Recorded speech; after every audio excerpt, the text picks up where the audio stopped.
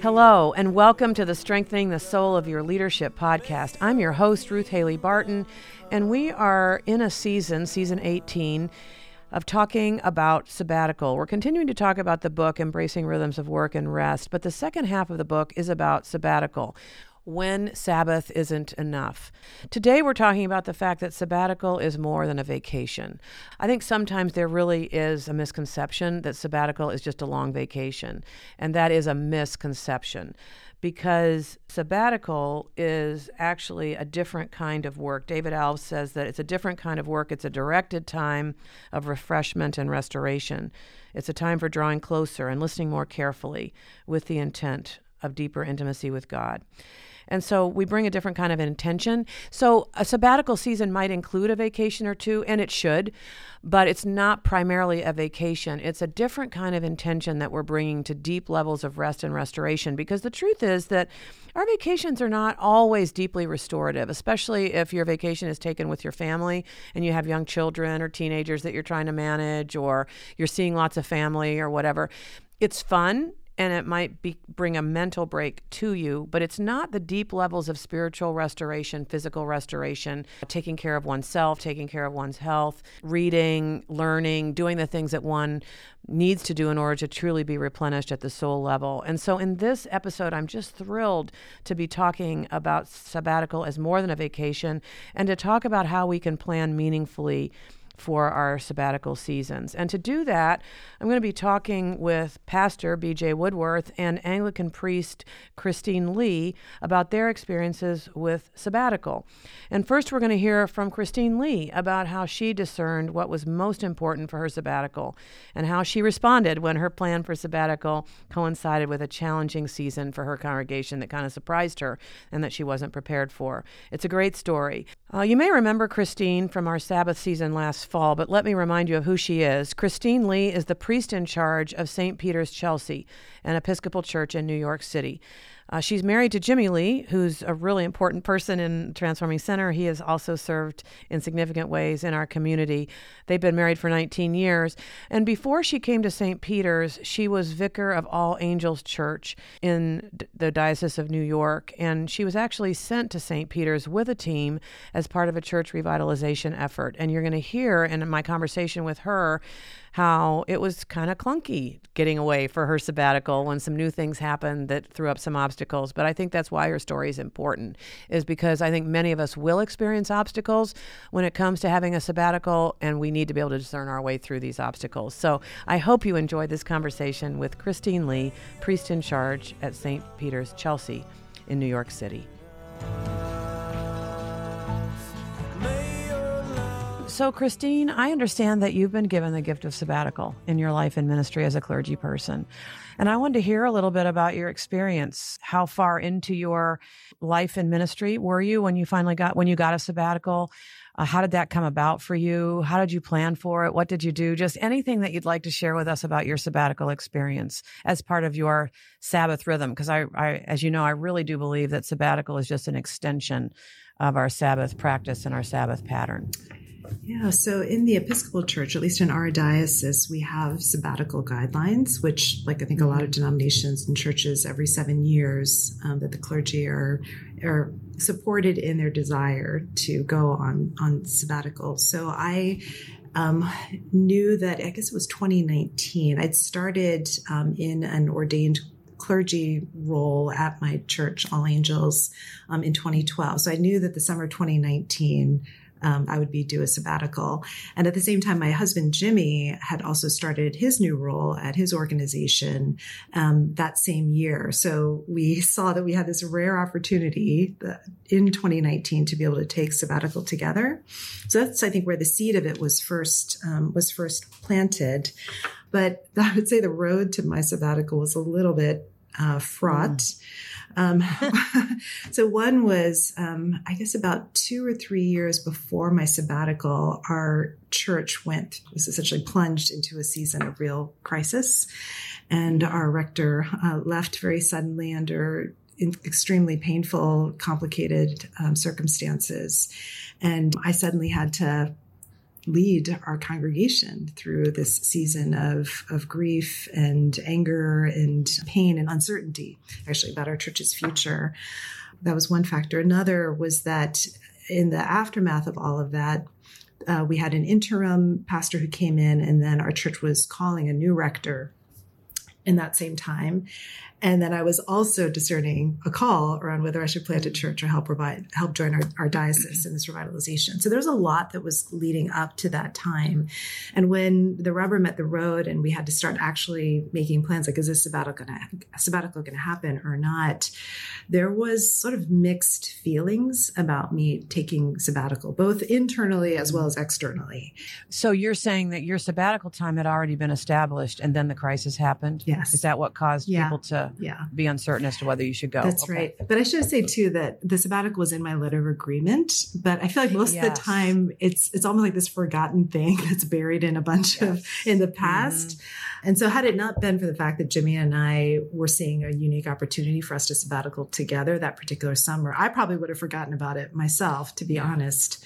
So there was mixed feelings about it, both within myself and I think for some of our leadership, because as it was becoming increasingly clear that as the new rector came on, that I was going to transition off of staff with the full blessing of the community.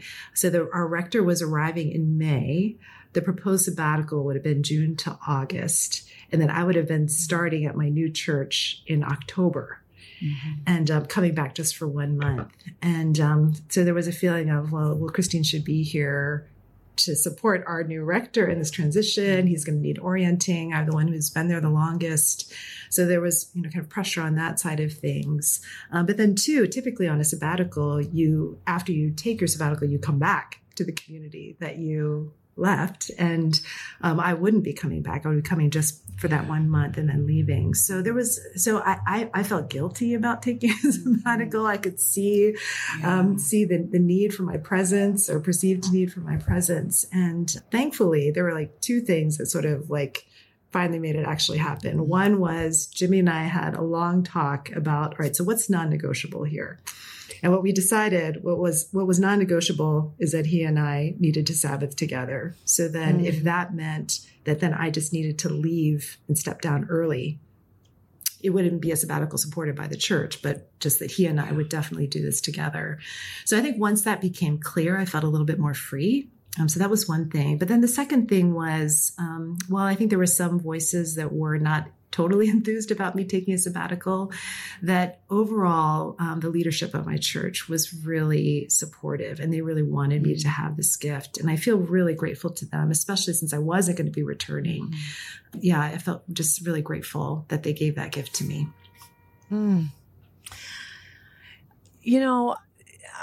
I'm so grateful for your story, because you might have noticed in the book, I talk about the fact that there is no perfect time for a sabbatical. There's only an impossible time and a slightly better time. Right. And I just love what you said, because it's so true. Yeah. And I would imagine that there are many, many people who get a sabbatical on their calendar, and then something comes in to make it less than ideal. Right. And so even the discussion around pressing through and still staying rooted and grounded in the invitation to sabbatical, and being really careful about not letting that get interrupted if that has been put on the calendar prayerfully and discerningly. Yeah. Oh man, I really love that. Yeah. I just love that part of your story, that you are saying as well that it's not easy. Even when I love the fact that it's in your letter of agreement. To me, that's a really important aspect of embedding the sabbatical practice into a community's life, is to put it in the letter of agreement or the call papers or whatever for the person coming. So it's there. Because how powerful was that for you? Yeah. That it was there. Right. That you might have kicked it to the curb if it wasn't a part of your agreement, and how significant that is. Yeah. Great. So I really thank you for giving us a picture of that reality, that there's never a perfect time for sabbatical. Yeah. There's only an impossible time and a slightly better time. Well, I think, what you're saying about trust, as you're talking about Sabbath and sabbatical, I mean, this is really why I think that Sabbath and sabbatical, that's where the rubber really meets the road. Because I think for me in that moment, it was, okay, trusting that, okay, yes, out of probably all the staff people, I was probably the best positioned to help our new rector get oriented and supported. Mm-hmm. So, but can I trust that, that if I'm not there, that he's going to be okay? You know, and then I think, and that maybe God could handle it. You know, maybe God might make a way for him. Maybe. I don't know though, Christine or God. I don't know. It's a toss up. But on the flip side of that, because I had that on one side, and then also embarking on this new endeavor as well, because I was going to be starting this new project at St. Peter's. And this is the time when I should be ramping up. I needed to be like bringing my team together. I need to be fundraising. I need to be casting vision. And it was really because that sabbatical was on the calendar that I actually couldn't do any of that. And so even leaving for sabbatical, I wasn't exactly sure who was coming with me. I wasn't exactly sure how much money we had. I wasn't exactly sure what the plan was. And so that, I would have never planned it that way for myself. I don't think anybody ever would, starting a new endeavor like that. But I felt like, as an impossible time as it was also God ordained, because it forced me in this very dramatic way to have to say, okay, God, I'm saying goodbye to this. I'm about to embark on this new endeavor. And you're inviting me to just stop and to trust you with this. Mm-hmm. And Yeah, so the very same dynamic that has to do with Sabbath also applies in sabbatical, that this issue of trust is just underlying all of it. Yeah. Well, what's really lovely that our listeners wouldn't know about if I didn't tell them is that your husband, Jimmy, was the chair of our board here in the Transforming Center when I was granted my first sabbatical. And his presence in that process was so lovely. I mean, he so straight ahead, we're going to do this. There's no question about this.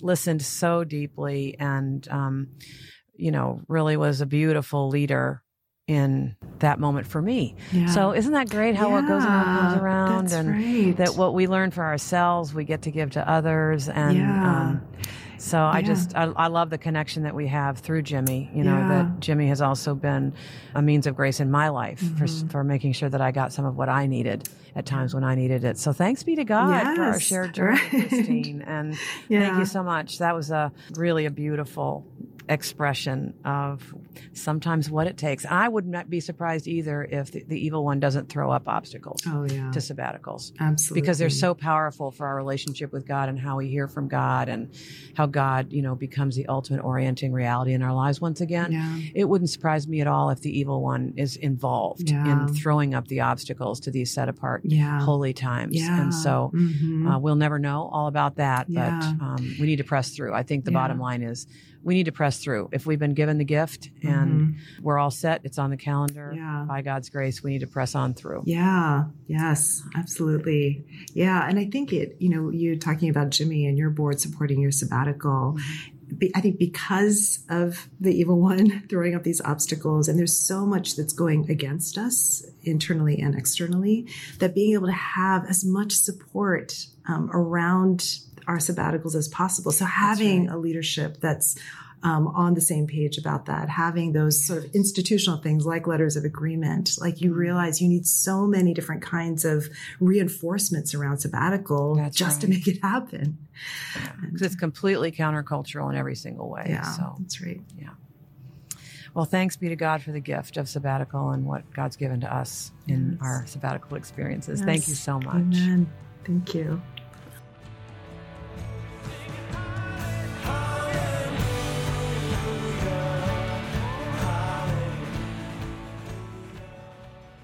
Well, I just love that conversation with Christine because I think many of us are going to encounter unexpected obstacles when we plan our sabbaticals and we get right up to it and then something happens that surprises us and we need to discern our way through it. And I think that Christine's example is a marvelous inspiration for how we can discern our way through the inevitable obstacles that might come to us as we plan for these set-apart seasons. Now we're going to hear from B.J. Woodworth, who is a Presbyterian pastor at PCUSA. And BJ is the founding pastor of the Open Door in Pittsburgh, Pennsylvania, and he was there for 15 years. Currently, he is serving at East Liberty Presbyterian Church, again in Pittsburgh. And he had a wonderful sabbatical in the midst of his life at Open Door. And so he's going to share about his own experience. But the other interesting thing is that he was on the Transforming Center board when my sabbatical was granted. And so we actually walked very closely together in the planning of my own sabbatical. And so we're going to talk a little bit about what that was like too, what it was like for him to be a part of the group that granted me my sabbatical and some of the things that we processed during that time. So it's a great conversation, really, really practical. And the interesting thing about his sabbatical is that he structured his sabbatical around brewing beer. And he discovered some surprising spiritual truths in that process. And so it might be one of the most unusual sabbatical stories you will ever hear. So I hope you enjoy this conversation with BJ Woodworth.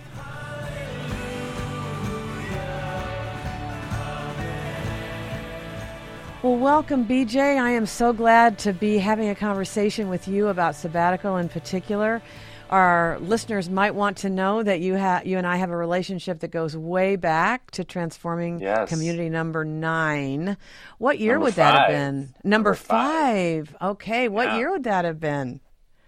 Do you know? That is always a good question. I think it was 2010, maybe even 2009 it started. So, yeah. So we were in that community together, and we lived out our commitments in that community and really entered into the covenant that we established together in that community. And then over time, you became someone who ministered alongside me and still does minister alongside me here in this ministry. And you've served as chair of the board for several years. And so we have a lot to talk about here because you have your own sabbatical experience that was included in the book. And I really want to talk about your sabbatical experience because it's quite unusual, actually, to be honest. And then also because you were chair of the board when I was granted my own first sabbatical, we can talk about that and our process with that as well. So there's lots to talk about. But one of the reasons that I chose to highlight your story in the book is that it's so unconventional and creative. It was centered around brewing beer, which I thought was fantastic. And so talk to us a little bit about how you knew you needed a sabbatical, how that came about in your life, and then how you put it together around this love that you have for brewing beer. Yeah. Well, I'm excited to have the conversation too. And it's actually been really good to revisit some of the writing and even my journal over the last couple of days in prepping for this. And one of the things I didn't remember in terms of preparing for the sabbatical was that was 10 years after planting a church. And so it really felt like a significant marker in the life of our church that we were 10 years in to doing planting a church and feeling some stability, feeling some energy around that, and contemplative practices, retreating, in particular to monastic communities, had become and still is, a rejuvenating space for me. And somewhere along the way, I started brewing my own beer, and as I began to do that more and more, and fall in love with the process as well as the beautiful outcome of brewing beer, it became a contemplative practice for me. It is slow. There's a lot of hurry up and wait in brewing. There's just beautiful mystical realities in the fermentation process. And so, applying for a grant to help fund the sabbatical, the phrase that they invite you to ponder is, what makes your heart sing? And I just, I loved my brewing days, which would often happen on my Sabbath. A brew day takes, 7 to 8 hours. So I would devote the whole day to the brewing process. And it just fell more and more and more in love with it and began to see God's activity in the midst of it. I don't want to get too technical in the brewing process, but we can certainly dive into the beer geekiness and the brewing geekiness if we wanted to. Well, BJ, maybe say a little bit more about the overlap that you see between contemplative practices and brewing beer. Go a little further with that, because that is just so interesting, how you experience brewing as a contemplative practice that just went so well with your love of retreating and things like that. And why you felt that would be one of the most replenishing things you could do while you were on sabbatical. Sure. Well, historically, some of the best beers in the world are brewed by monks in Belgium in particular. And that was actually the dream, was to go to Belgium and to retreat at those monasteries. that didn't happen. I won't go into the details as to why, but there's a long history of just this slow process. I mean, I'll just step you through the process. You mash grains in hot water, which makes kind of like an oatmeal reality, and those grains steep for at least 60 minutes, drawing the sugars out of the grains. And then you rinse those grains for like another hour with more hot water. Again, a very slow process. And then you pull off the liquid from that, which is called wort, into a kettle, and you boil that for 60 minutes. And you're adding hops into that addition. And then you cool it down, which probably takes another 60 minutes. So there's just, while I'm brewing in my neighbor's garage, this old garage, there's just a lot of time for quiet and reflection, the smells, the aroma. And then obviously after you cool it down, you pitch the yeast into it, and then you wait for the fermentation to begin. And, fermentation is really, it's magic. It's something that's completely out of our control. I love this idea that in the spiritual life, what we can do is create the space for God to work. And in a lot of ways, your attention to cleanliness, your attention to temperatures, your attention to ingredients, you do the best you can to create the space and the environment for fermentation to happen. But at the end of the day, you're waiting for what the creation naturally does in that process.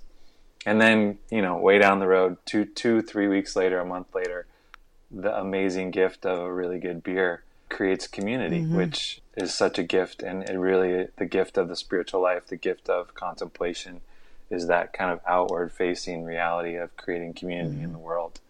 So yeah, these things kind of became apparent to me in the brewing process. I even love the kind of Trinitarian reality of 3 main ingredients in beer of barley, yeast, and hops. And when water is added to that, the 3 become 1. Oh, wow. It's awesome. So yeah, there's just tons there. Yeah. And it gets into this idea of just the contemplation of everyday life. Yeah. I think that's what I start to see the fruit of, cleaning, doing dishes, doing laundry, not just hobbies, but everyday activities that we do in life become this opportunity to be present to the movement of the Spirit, to the movement of God in our everyday, ordinary lives. Well, that sparks me to remember that, at the end of each of our transforming community experiences, 9 retreats, we have a celebration at the last retreat, and we have the Holy Spirit, and we have other kinds of spirits at that celebration, and people are invited to bring something they'd like to share with the community, and you brought your home-brewed beer, which was so special. And that's right. Really, that was the whole communal thing, bringing it to share in the spiritual community that you'd become a part of was very symbolic as well as a real thing. We got to enjoy the fruit of that labor with you. Right. I remember it was a Belgian double. Yeah. First time I ever made it.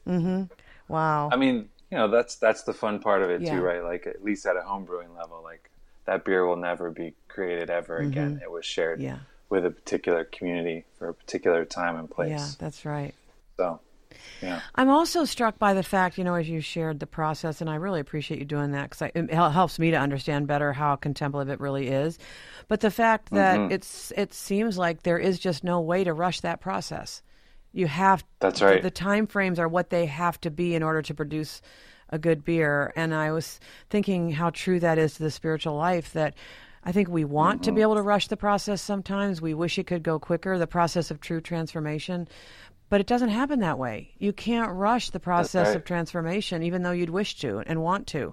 The only time that's going to happen is when we see Jesus face to face.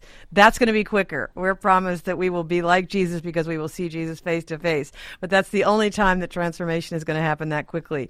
Here on this earth, you have to wait for it, right? You have to wait for that natural thing to take place. That reminds me, I'll just read this little piece. I found this in my sabbatical journal today as I was preparing to have this conversation with you. And I said, prayer is like brewing. It is a mystery that takes intention, attention, purposefulness, practice, and a willingness to surrender to the process, knowing that ultimately the results, the delightful and delectable fruit that results from contemplation and fermentation, are outside of my control.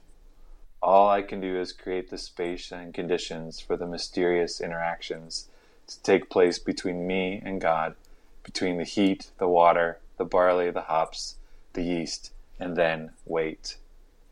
And the masters of brewing and prayer are often unaware of the depth and the richness of beauty, love, communion, tastefulness, goodness, and pleasure that is flowing out of their lives. So yeah, you're right. It's out of our control. That's and right. It's a mystery. You create, beautiful. you create the conditions, and then that mysterious thing that happens has enough space to actually happen. Yeah. Yes. Yeah. So say a little bit more about how you turned that love into a sabbatical plan. That's what I'd love to hear more about from you. Yeah. Well, as I was reading over the process and the proposal again this week, it was like 18 months before the sabbatical actually happened, which was surprising to me how long we started thinking about it. But it was that phrase, "What makes your heart sing?"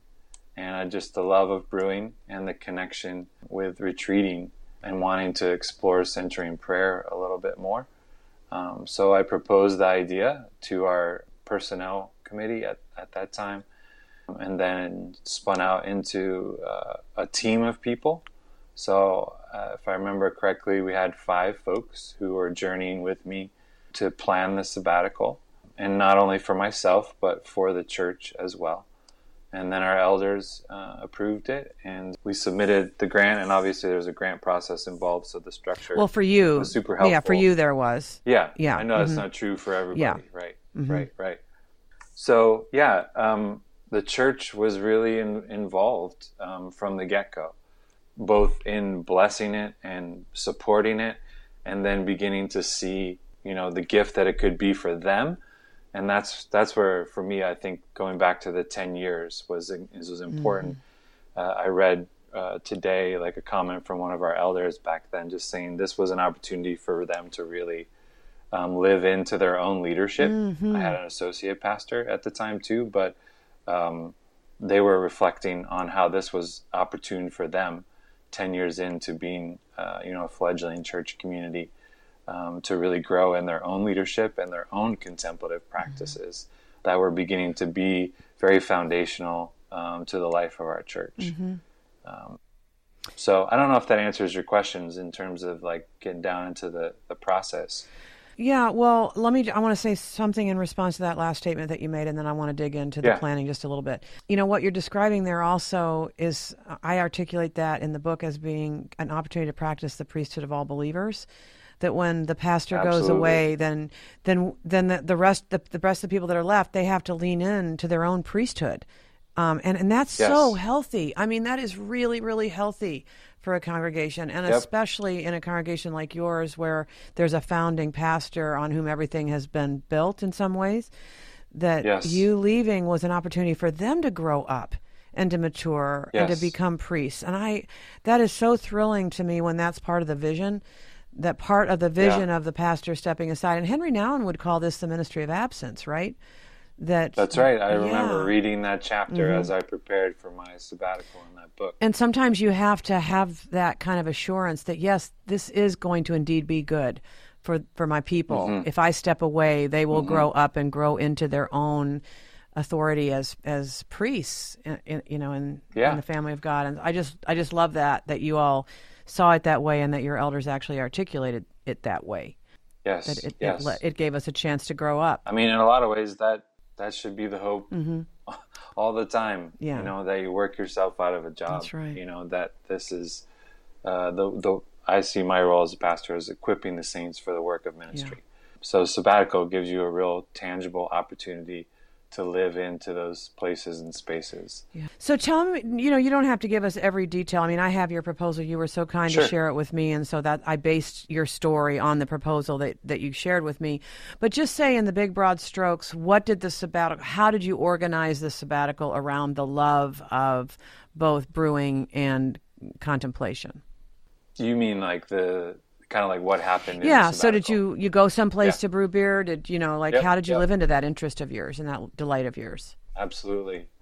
Yeah, well, the sabbatical began with a retreat, as you talk about in the book, a time away at the Abbey of the Genesee, which is near where I grew up in upstate New York. So it's a very contemplative space, also a space where Henry Nouwen spent 9 months, and he's very much a book mentor of mine. So that's a holy and familiar place that the sabbatical began with for me. And then we actually did a family vacation. We did 3 weeks in Cape Cod with all 4 of our kids, and we really thought, and this has been true, that this might be the last time we get to do a vacation like this. All of my kids were in high school and one in college at the time. And I brewed a little bit while I was in Cape Cod, connected with a small little brewery there, and got the opportunity to do that. But the big part of the brewing and contemplation was spending a week, first of all, in Snowmass, Colorado, where Thomas Keating was a monk, and spent a week on retreat there. And then I drove down after to Oscar Blues Brewing in Boulder, Colorado, and a former student of mine who I did campus ministry with, he is the head brewer there. And so I got to spend the week brewing in their original brewery every day, showing up, dumping hops in, cleaning vats, a lot of grunt work, chatting with the brewer there. And then I went to New Mexico, where I spent a week at Christ in the Desert Monastery. And they actually have a relationship with a brewing company in Albuquerque called Abbey Brewing Company. So I got to see where they were growing hops for the brewery. I got to see the brewery at the monastery, and then worked with a monk actually in Albuquerque who was just beginning to open their first brewery, their brew pub in Albuquerque. And then spent another month here at home building out my own brewing system, and brewing probably in a month. I maybe brewed like 6 to 10 times. And the fun part of that was the fruit of that last bit of brewing was a celebration with the church once I was back from sabbatical. So lots of brewing. I was also practicing centering prayer and reading and studying a little bit of St. John of the Cross. So they're kind of the original architects of centering prayer, trying to get a little bit deeper into the theology of that. And also I found it interesting. I didn't know that you were practicing doubling up on your centering prayer during your sabbatical. Which is what I was doing as well. It is interesting. So, I noted that when you said it, was that we were both drawn. Like, I do encourage people to consider whether or not there's a spiritual practice that they're more drawn to learn more and experience more deeply. And that was mine and it was yours. And that's really exciting. So Ruth, thanks for asking me all those great questions about my sabbatical. It's really been a gift to revisit it, to be honest with you. Tell me about, you're closer to your sabbatical in terms of it happening. And tell me more about your sabbatical. And obviously I had some involvement in that, serving on the board at the time. What was that planning process like for you? What was the impetus for you to get into this sabbatical? As I was reading about that and as I remember that space. Do you remember what a toasty little piece of toast I was at that point? I do remember how toasty little piece of toast you were. That's right. Oh, Lord. I was going to say, we maybe had different realities going on in our life when we entered into our sabbaticals. But tell me a little bit more about, what was it like both in the planning and like the anticipation of that sabbatical? Well, I do write about in the book that the way that I and we did it is not what I'd recommend in an optimal situation. And that's just the truth of it. It's kind of good, BJ, for you and I to maybe revisit that moment together, that we had not had that as a part of our, community ethos.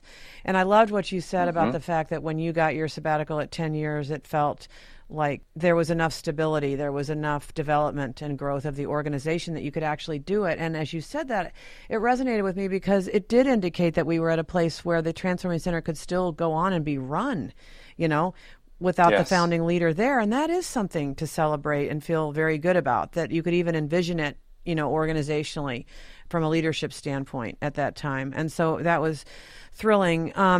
we probably waited too long because I think I had been in ministry in the Transforming Center 15 years, which we would not recommend. I mean, the sabbatical is supposed to happen every 7 years, and I'd already been in ministry for a long time before that. But I'm not gonna, I'm not gonna focus on what was lacking. I'm going to focus on the fact that I'm glad. that there was a moment where we all said we want and can give this as a gift to Ruth. And it came, I think, I was so moved by the depth of generosity and love towards me that was expressed in the willingness to give me this gift. Because it's no small thing for the founding leader. And at that point, we had been through a tremendous crisis. So we were fragile a little bit as an organization. But I was also exhausted from the crisis that we had been through, where as a board, we came to the point of almost shutting the whole thing down. And I'm just going to say that. We didn't know if there was a way for us to continue. The crisis was that deep. And so the leadership that was required of me through that time was bigger and more strenuous than anything I'd ever experienced in leadership before. So that's one of the reasons why I was toasty. And also, because everyone around us knew that we had come through a season of discerning whether or not we could even continue. In that way, the organization did feel fragile. But we were also at a place where the board could continue to function as a board if anything was needed while I was away. And our staff, the staff that was left after a tremendous downsizing, was strong enough and capable enough to be able to hold, for 3 months without me. Right. So, and the other thing that contributed to that was my human life, and this is one of the points that I wanted to make in the book really strongly, is that oftentimes it is the combination of a leader's leadership life as well as their personal life that brings them to the place of great need. And I was in a worse position than you were when I came to sabbatical because your parents are both living. My parents were going through their illness and their dying and then their deaths. And that is part of what I had been through in those years as well, as the one who was geographically close, going with them to every doctor's appointment. And one of the things I realized after it was all over was that I had stopped going to my own doctor's appointments because I was going to so many doctor's appointments with them. There literally wasn't a way to keep my job going and stay with them in all that they were going through, and it was overlapping. My parents' medical issues were different and they overlapped. And so I was going to so many doctor's appointments, and I would go from a normal day of work, to stopping by their house, seeing how they were doing, and then not getting home until 7 o'clock at night. And so at that point, there's nothing left to care for yourself. And it was so necessary for me to stop by, especially once my mom had died and my dad was alone. There was one night when I stopped at his house on my way home from work, and he was sitting in his recliner chair, literally with a blanket over his head, shivering because there was sepsis setting in. Like he had an infection. Wow. But if I hadn't stopped by, he would have died in the chair. Because he kept denying that there was anything going on. And I had to say, no, Dad, we're going to the hospital right now. We're going right now. And the doctor said that if I hadn't brought him, that he would have died in the chair. So it wasn't anything I was creating. I mean, it was real. I had to live that way during that time. So I did come to my sabbatical differently than you did. Right. How did that shape the sabbatical moving forward? Well, for me, that reality. Yeah, for me, it had to do with healing. Like I had to take some time to rest and also to heal from the crisis that we had been through in the Transforming Center. I mean, when you have founded an organization and it's the thing that you birthed, and then you come up to this brink of a place where you might have to be letting it go. I mean, that is almost a trauma for, a leader in that place. And you can probably relate to that, in your own founding of a church, that you have a different level of ownership of it than anyone else. Absolutely. So my sabbatical wasn't about just doing things that were pleasurable. My sabbatical really had to, in a very intentional way, be about healing and bringing myself back, as a human and as a leader, and, grieving the losses that took place on both of those levels, both at the level of the Transforming Center, but also the loss of my parents and even what I had lost in my own life, through the years. Like I grieved the way that I hadn't been able to take care of myself physically during that time. I had to grieve the fact that had to be lower on the priority list because it wasn't possible, So, and that's what it was. And I thank God for it. Like when I write in the book that the Transforming Center board gave me a gift that changed my life, I really mean that. I really mean that gift saved me, at a time when I needed to be saved, So, and you were there with me in that, and that's really precious to me. Yeah. The whole board was, in such a loving way. Yeah. Yeah. It was an honor to give that gift to you. Yes, Ruth. thank you. Yeah, thank you. Real honor. Yeah. I'm struck by this phrase that you so often use in the retreat work that we do together, strategic withdrawal. Yeah. Mm-hmm. Like that phrase is just bouncing around in my head as I'm listening to you. Does that capture a little bit of the space that you were in and the purpose of the sabbatical? Yes. That it was a strategic It was very withdrawal strategic. Yeah, and I think we all knew that if we didn't do it, I probably wouldn't be able to last. We all knew that. Yes. So it was strategic and necessary, not a luxury at all. There was nothing about that was a luxury. It was necessary. Mm-hmm. So that means the other thing that was true is that we had come into COVID season at that point, and so as an organization, we saw that we didn't even know what to do. We do retreat ministry. We do people coming to us. We don't do cameras and virtual and computers and Zoom. We just don't do that. And so we couldn't even see our way forward in ministry. And so we saw that as an organization, it would be possible with the PPP loans. And these are the practical things that we actually could go into a dormancy phase because of the PPP loans that we got. And we got one. And so it was only several weeks out where we realized, this is the time where the Transforming Center won't have to function in the ways that it has needed to function. We won't need Ruth because we're not doing retreats. This is our time. And so we actually grabbed it. And whereas you spent 18 months planning for yours, we spent 3 weeks planning for mine. Right. And seize the moment. Exactly. And I can't recommend that as the best way to do it, but it was what we had.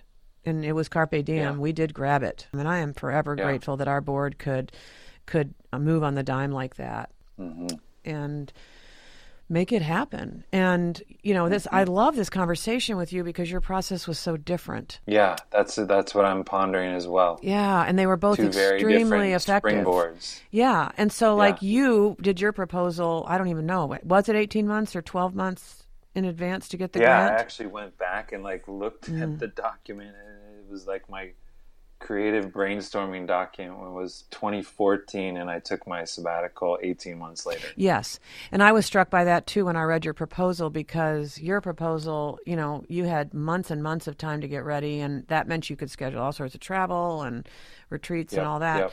But actually, I didn't need that. What I needed was actually to stay home. What did you need? I needed vacation. And so that's the way we started. I needed to be with my husband and some family that were able to come and join us.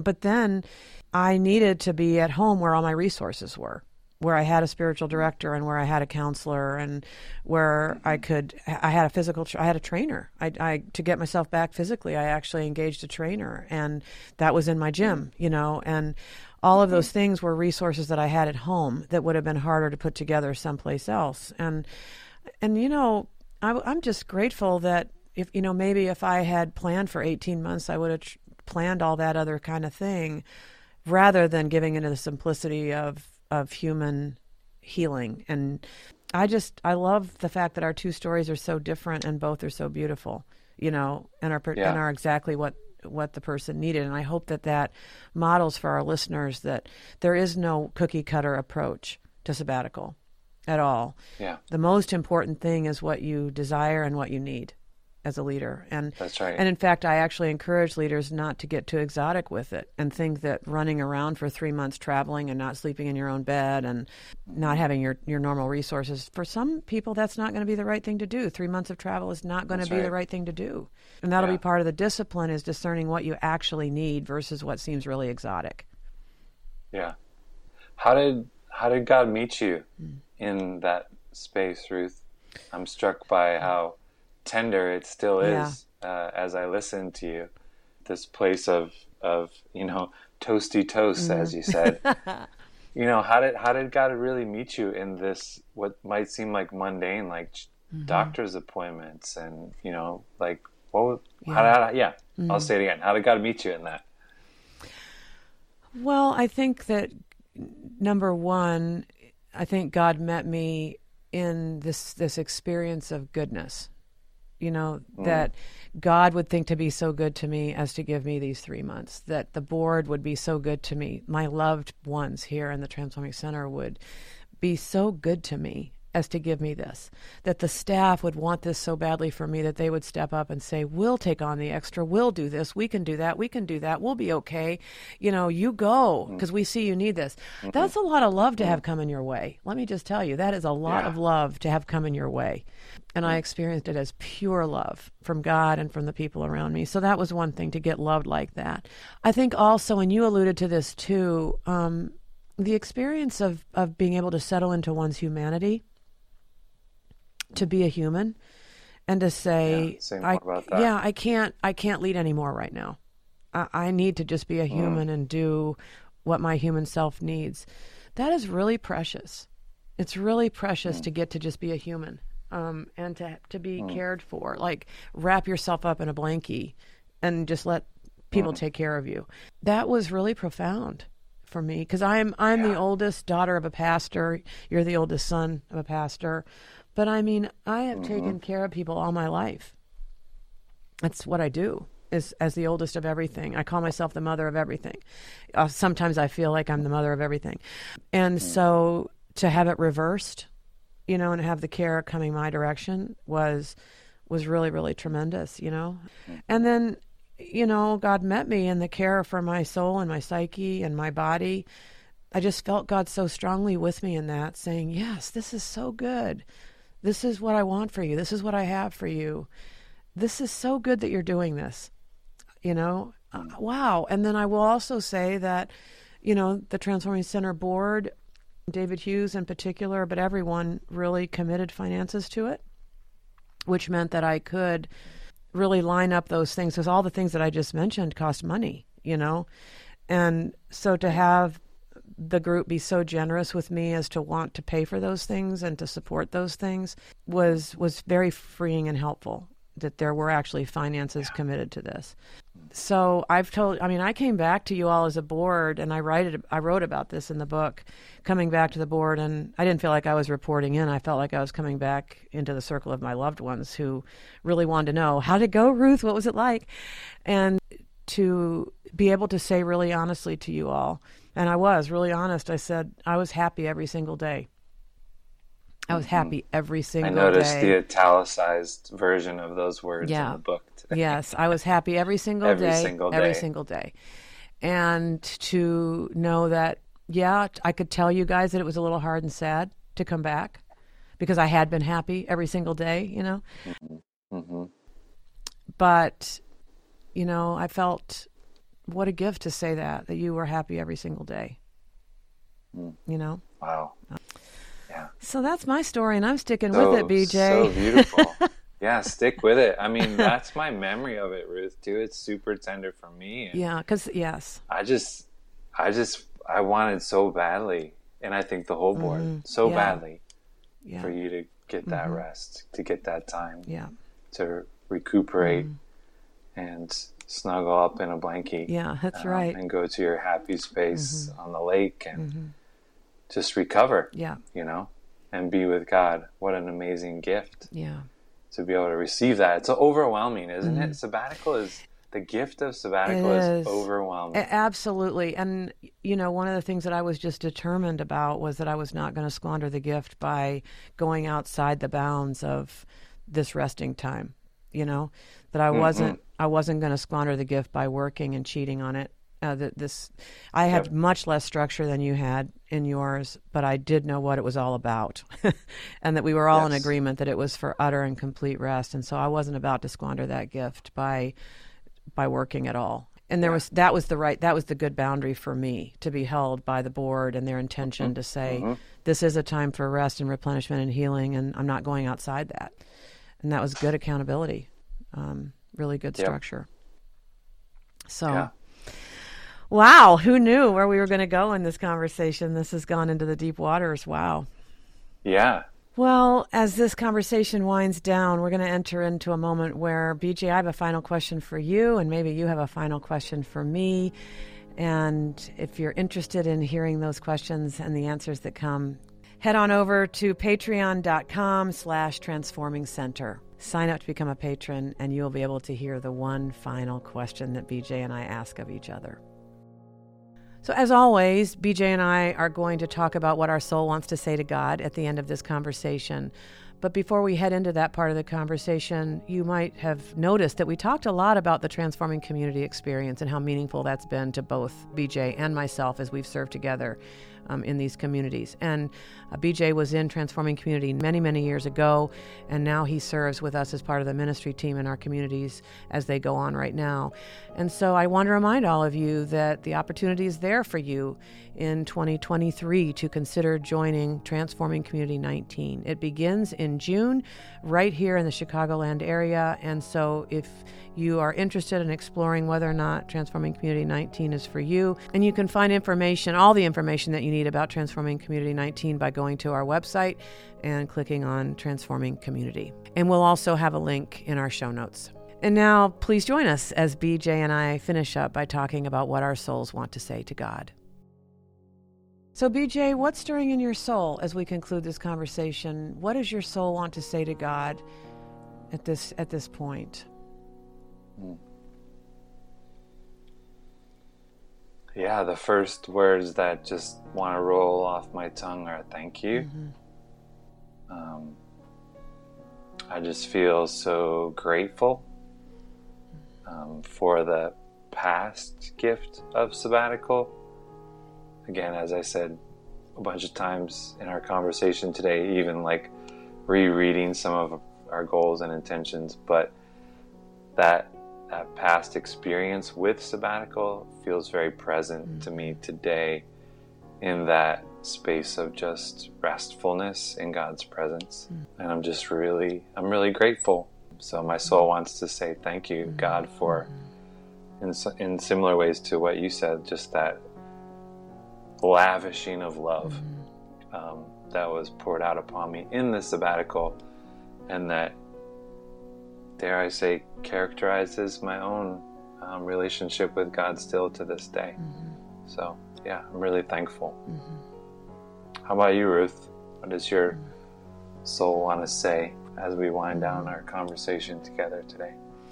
Those are my words too. Thank you to God for thinking of giving us these amazing gifts, and the sense of goodness, of God's goodness towards us. I don't think we always get to live so in touch with God's goodness, but the practice of Sabbath and sabbatical puts us so directly in touch with goodness and God's good intentions towards us and giving us such an amazing gift.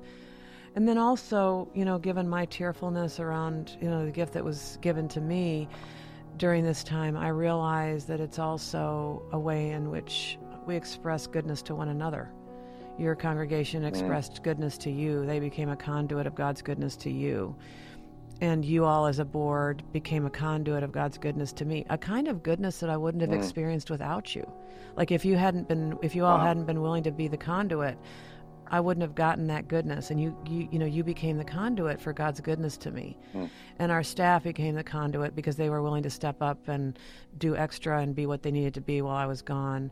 I am really stirred by the idea of goodness, God's goodness to us and ourselves as being able to be conduits to each other for goodness in these ways. And so my prayer is that even church elders and people like that who are listening might have a sense of stirring around how they could be conduits of God's goodness to those who are serving them so faithfully. Wow. That's rich and beautiful, and how timely we need the church to be good to each other. Exactly. To be good to our leaders rather than just being harsh to them.